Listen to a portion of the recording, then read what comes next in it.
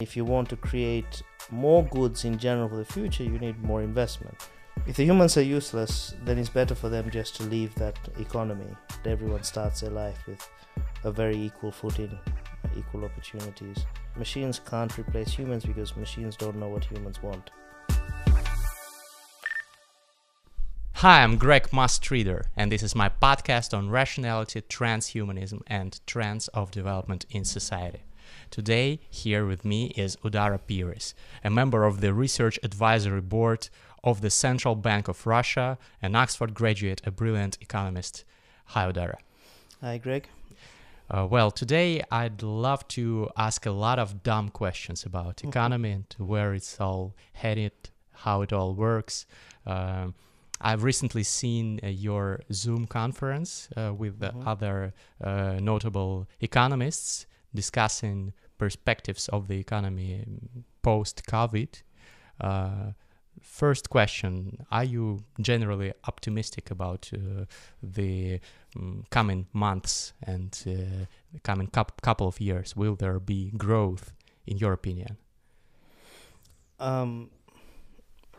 As the answer you'd get from most economists is the answer is it's not clear. And it's not clear in the sense, the simple answer is that this current crisis is not like the global financial crisis, because it's caused essentially by government policy. And for health reasons, the governments have said people can't go to work, and that's what's caused the economic downturn. So then, of course, if you remove this restriction, then the economy will bounce back. However, this period in which businesses were closed has led to people losing their jobs. It has led to people who are working, their wages to go down. And this has then caused certain industries to decline. Now, the way the modern economy works, it's not you buy a good from a shop. There's an entire supply chain behind each product. There's a interesting video on YouTube about how much it costs to produce your own sandwich. How much? I think the cost was several $100s. And this was basically replicating the entire supply chain. And so, when the economy stops, this entire supply chain stops. And then if there are certain parts of this supply chain which are affected, then the entire supply chain is affected. So things like, the logistics services, the ingredients manufacturers, the R&D facilities. And so if there are certain parts of it that start getting affected, then it takes much more time for the economy to bounce back. So what we've seen, because essentially the global economy has been depressed for about 3 months, there has been a lot of layoffs. There's been a lot of reorganization, restructuring. As most of your listeners would be aware, they would have spent more time buying things from online shops. And so all of these changes will have at least a medium-term effect. And so the simple answer is that the economy will bounce back once these restrictions are undone, but there will be sort of a prolonged effect, a slower recovery after this, trying to get back to the original position. So the catchphrase that's been used is to ask whether this will be a V-shaped recovery, whether the economy will go down and bounce back. As my guest online panel discussion, Oleg Zamulin, who's the head of research at Sberbank, said, it's more likely to be a crooked V recovery, which means that it'll bounce back, but then at a certain point it'll grow back gradually. So I think that's what we should all be expecting, that things will get better, but they won't get back to where they were very soon. The other aspect, I think, which is very important about this current crisis is that it's global, and it's also associated with significant political changes around the world. And how these political changes will play out will also affect the way the economy will the global economy will move going forward. You mostly mean the situation in the US? I mean, definitely the situation in the US. They have a big election coming up. But also, in China, the way the Chinese government will move forward. Don't forget, the UK has just come out of Brexit, has just come out of the European Union, and they're negotiating trade deals. So even today, they're negotiating their first post-Brexit trade deal with Japan. And so all of these things take time. So really, we're living in very, very interesting times. The world has very much changed from what it was in the late 90s. It's a new world with different ways of doing business, different poles of power.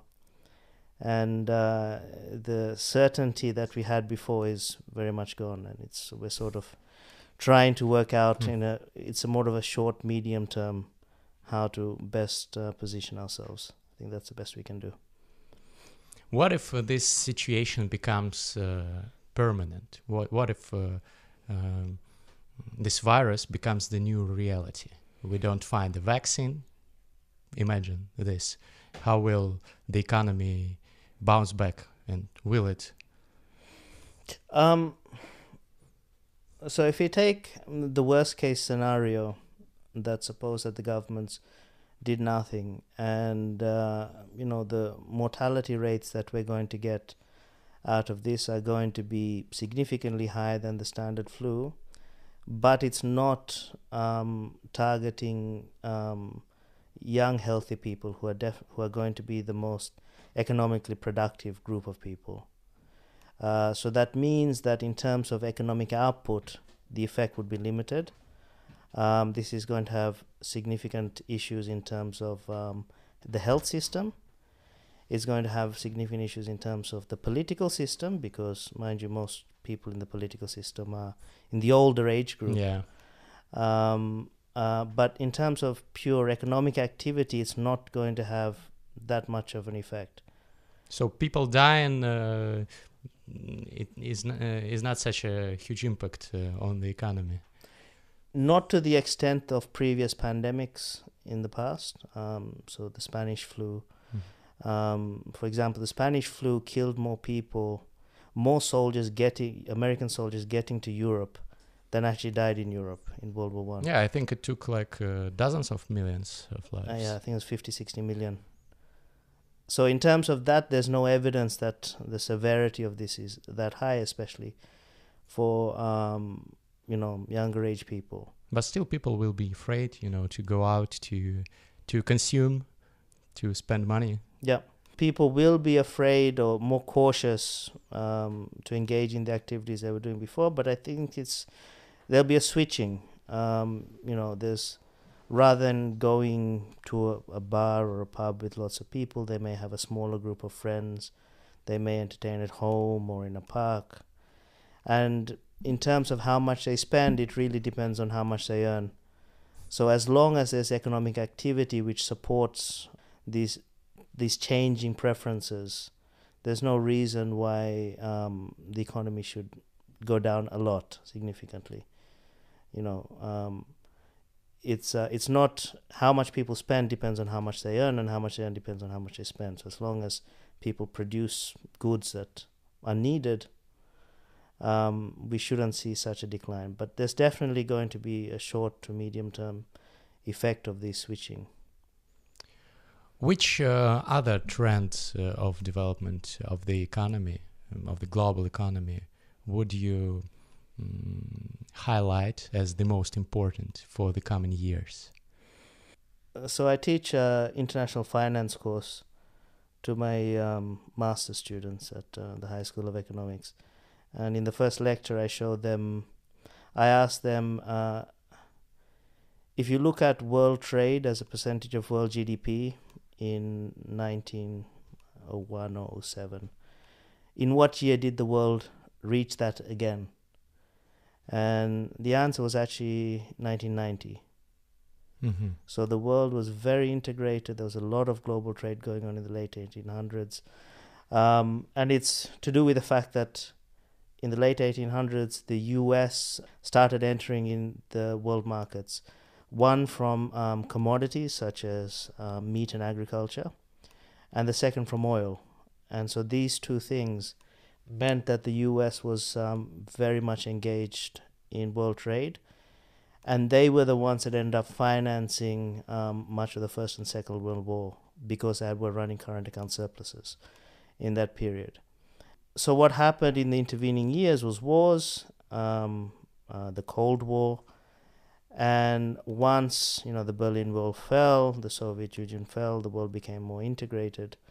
But there's no reason why this is a permanent move. And what we see, not just from Trump, but we see from Brexit, we see from movements within Europe, it's going back to this idea of the national economy, domestic production, and having less international trade.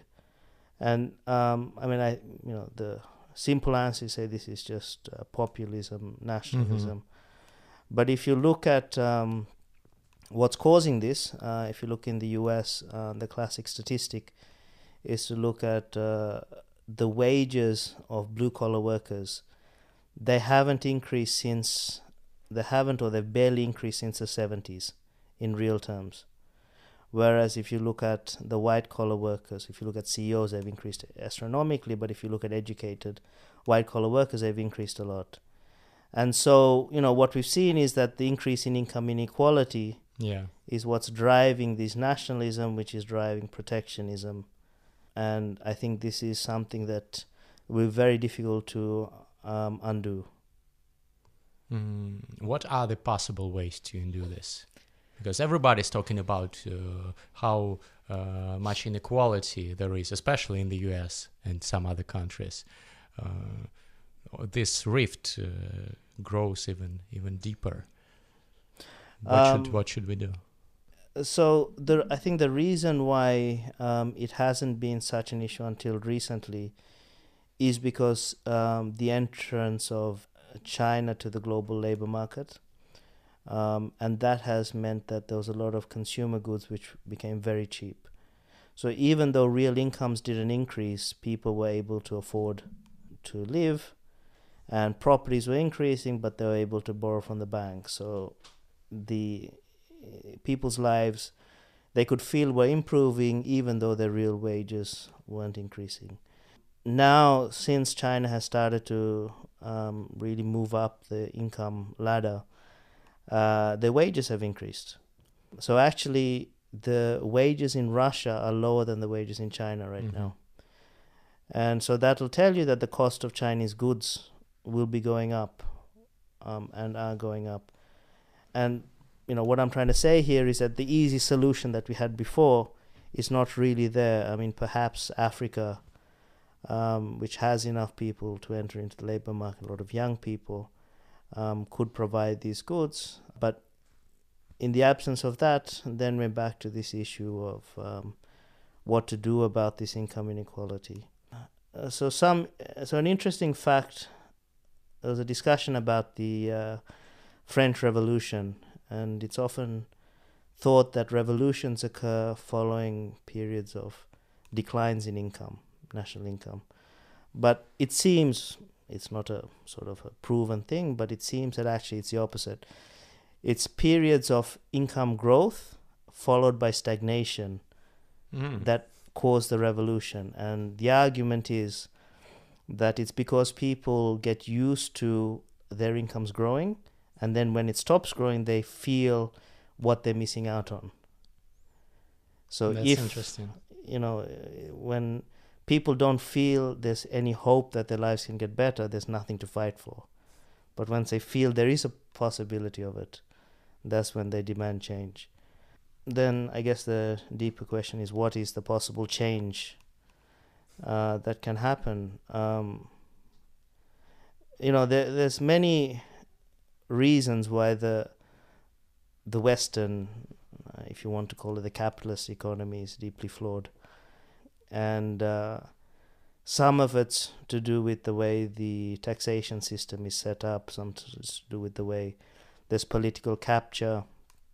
But it promotes oligarchism.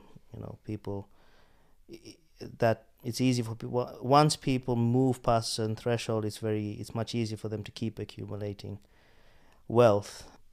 So one possibility out of this is this German model where, if you take a standard Western corporate charter and you talk about who is on the board of directors, it's the shareholders, right? And they're the ones that decide.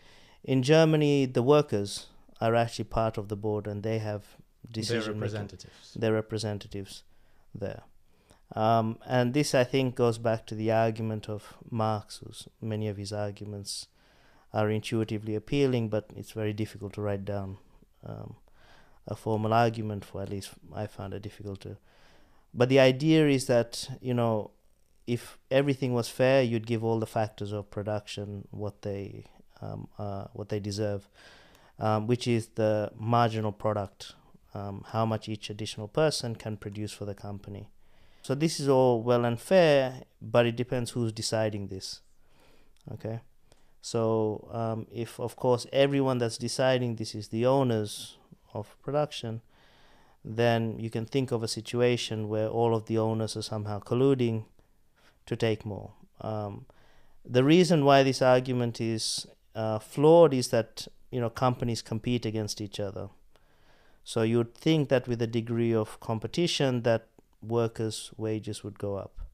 So I don't think that going to this sort of direction of diminishing or restricting the roles of the owners of capital is the way forward.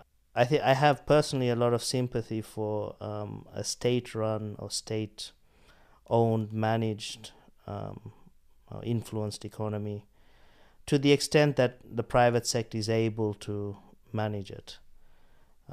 Because in this sense, if the shareholder is the state, then there's a sort of social obligation behind it. But what we don't want in a situation where individual entrepreneurship and progress is stymied, because the reason why capitalism is so appealing and so successful is that each person can see the inefficiencies around them, and it's up to each person to try and has the opportunity to take advantage of this, and in doing so they make a profit. And so once you start restricting people's ability to make money out of this, you start creating a more and more inefficient system.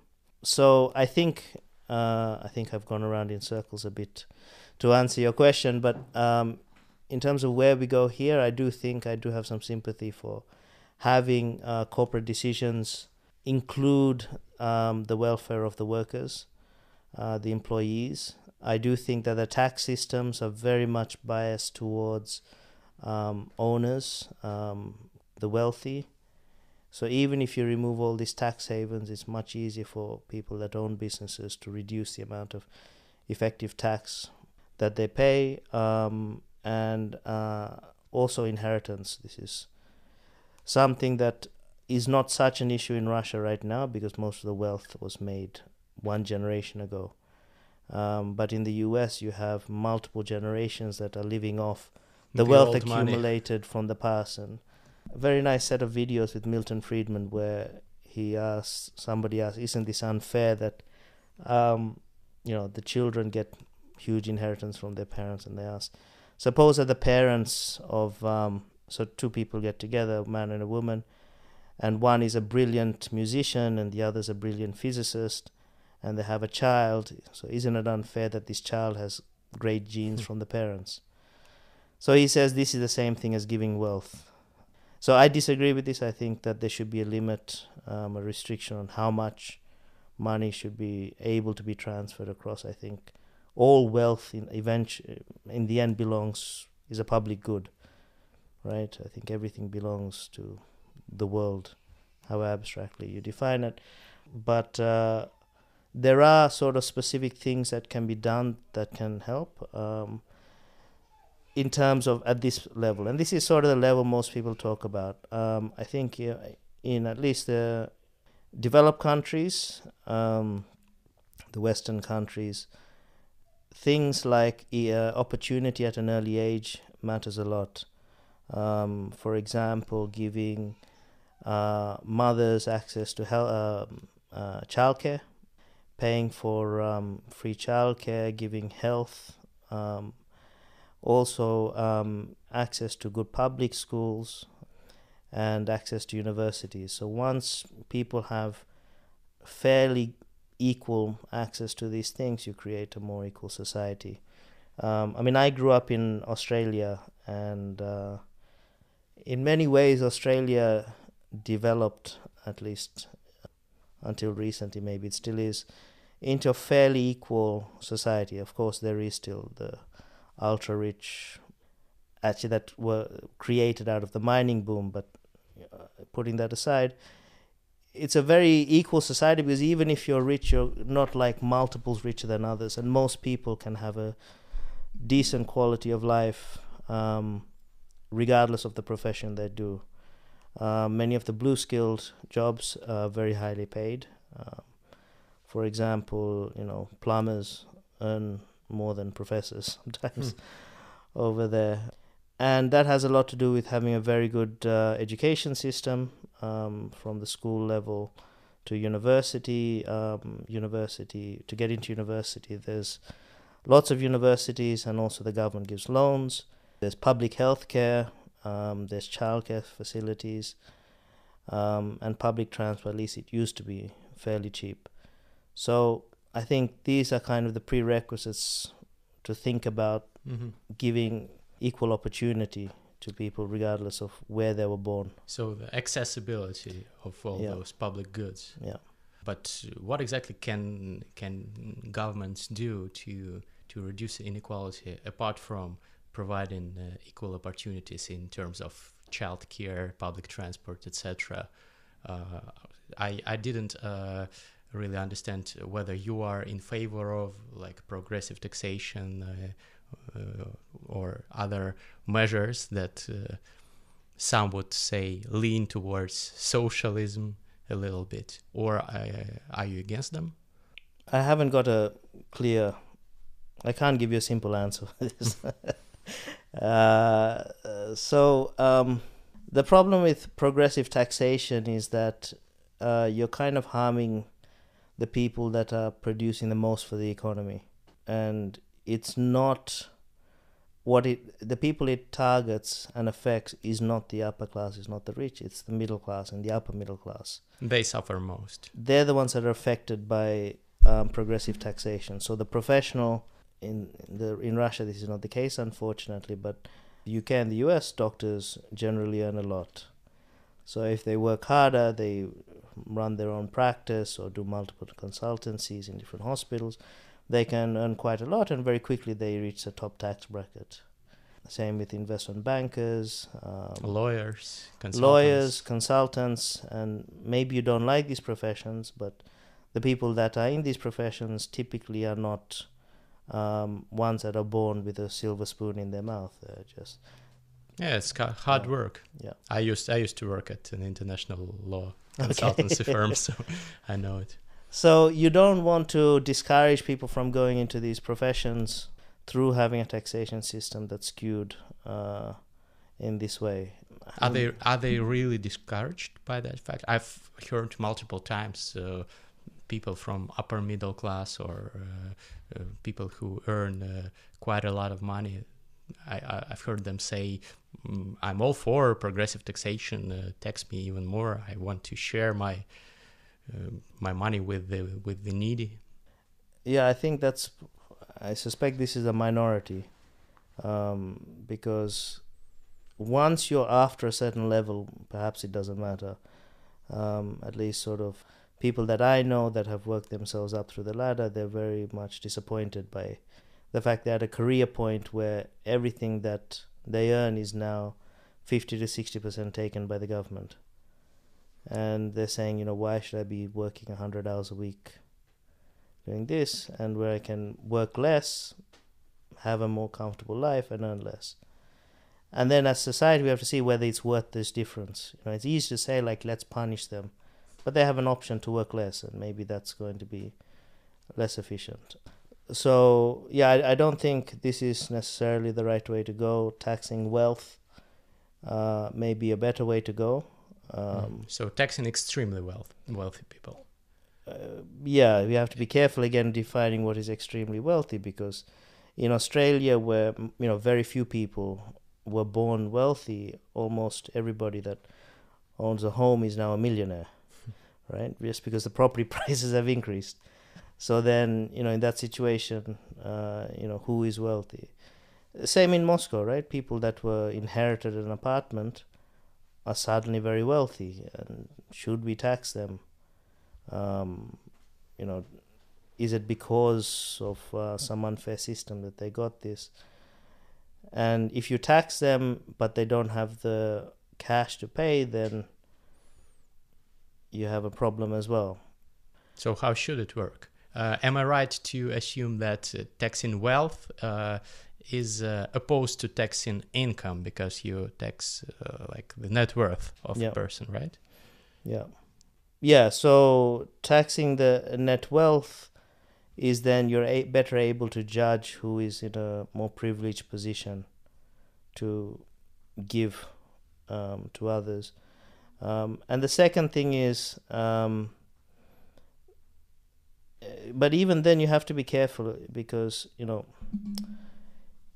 suppose that you could decide whether to tax someone's income or to tax someone's wealth. If people have more money to spend, so you don't tax their income, this is then good for the economy because they're spending more, which means there's more jobs, okay, more income for somebody else. If you're taxing somebody's wealth, on the other hand, what is wealth? Wealth is savings, which is being used for investment, right? So if you tax wealth, what you're going to do is then reduce the amount of investment in the economy. You're going to raise interest rates, right? And people will just spend that money on goods but not invest. Exactly. And if you want to create more goods in general for the future, you need more investment. So, there's no, this is why I find economics so fascinating, that there's no real easy answers here on how to move forward. So it's very much a decision on which negative outcome are we willing to bear the most. Choosing between different types of evil. Exactly. Which evil do we prefer? Yeah. So, just to summarize my point, I don't believe there's an easy answer here. I think and we don't want to make these economic statements based on a political ideology or political goal.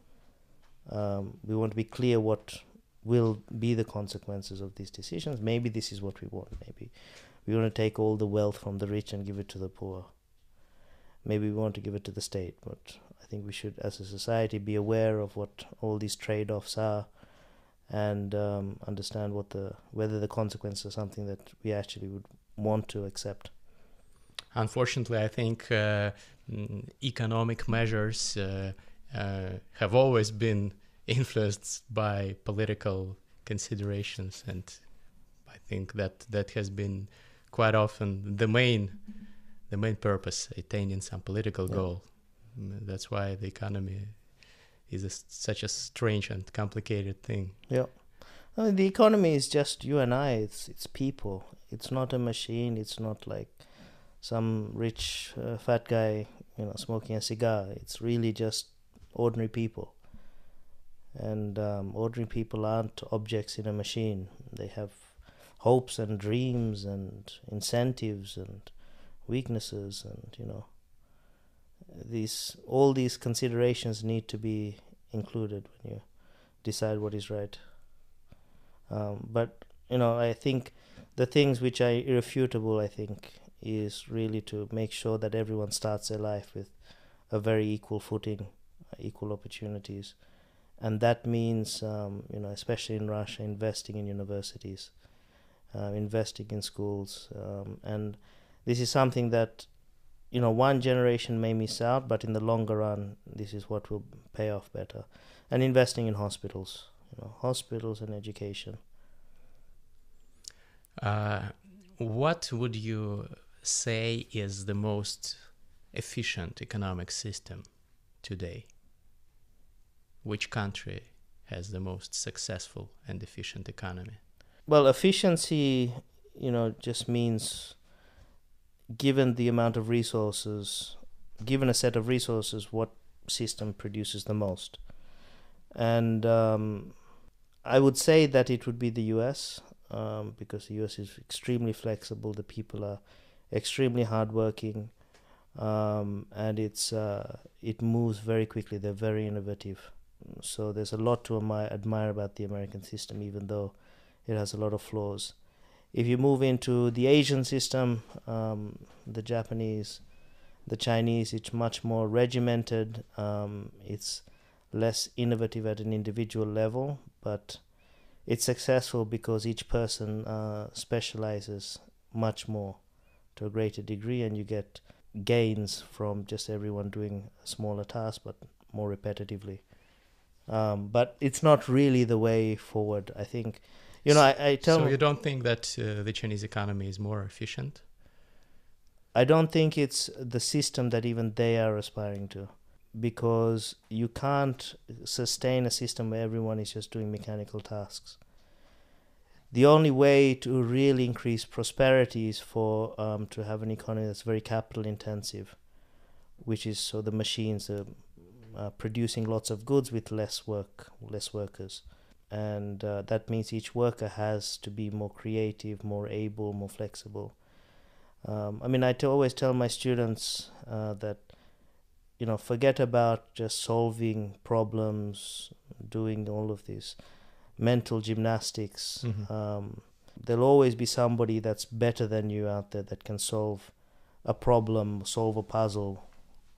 But what's really valued in the job market and what will help their career is the ability to abstract, which means to see, take a very complicated situation in the real world, break it down to its components, to see how all of these components work together, and then to provide a solution. And even going beyond this, it's to identify what are the potential risks, potential problems that can occur. And I tell them that the people that are the most valuable in any company are the people that have this ability. Because you can always get somebody else to solve the problem. But to get somebody that understands a problem, it's much more rare. So I think this reflects just the way that the greatest value people have over machines is our ability to be creative. Well, for the time being. For the time, yeah. You mentioned the AI. What do you think will happen when the machines learn to do everything we can do? Will there be like universal basic income for people and they will not work at all? It's very hard to think that far ahead. So the first question is whether machines will replace humans, and machines can't replace humans because machines don't know what humans want, right? Because they're not humans. Well, in some aspects they are already replacing humans. But they don't know what humans want. Yeah, they are programmed to predict. Yeah. So now the more that machines can take on these more complicated human tasks, the more productive an individual person should be. At least that's the idea. That means bringing AI should make everyone wealthier. However, there will be a transition period where the people whose jobs are being replaced are much worse off. And the question is, what do we do about those people? Yeah, like truck drivers. There will be no truck drivers in 10 years. Yeah, and it becomes very difficult for someone to retrain after they spent 20, 30 years doing a single job. So then, who's there to support them? What else can they do? And the easy answer is to say that the state should step in. But at the end of the day, there's I don't think people would ever want to just sit at home and do nothing. People always, the nature of humanity is to be inquisitive. Yeah, they will find something to occupy themselves with. Yeah, but not necessarily for money. Well, they have to trade, right? Unless we're in a perfect socialist system where everyone gets the same amount of salary, you'll still have to be able to give something to get something. So the principle of trade will always be there, But what if machines become more efficient, more productive than humans in every imaginable area?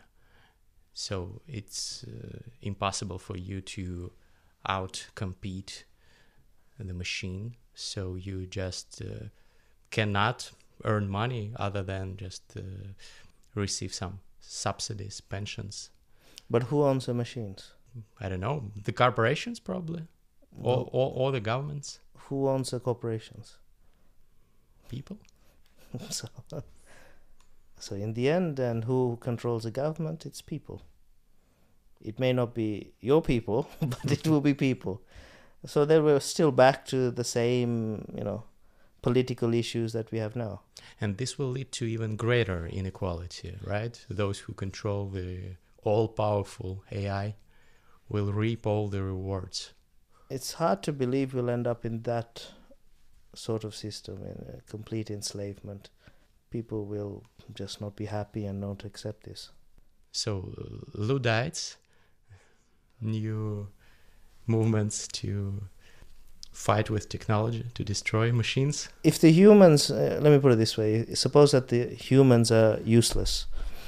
If the humans are useless, then it's better for them just to leave that economy and start their own economy. How would that work? Well, they can just go into their own farm and... downshifting. Yeah, they can have their own little kibbutz, as they used to have. And, they can then trade with each other again. So either people are useful or they're not useful. If they're useful, that means they'll be able to trade with the production of the machines. If they're not useful, they'll just leave this economy and... So they can't stay? But how they earn money? Universal basic income, for example. I've heard that experiments in some countries have shown that this may be effective.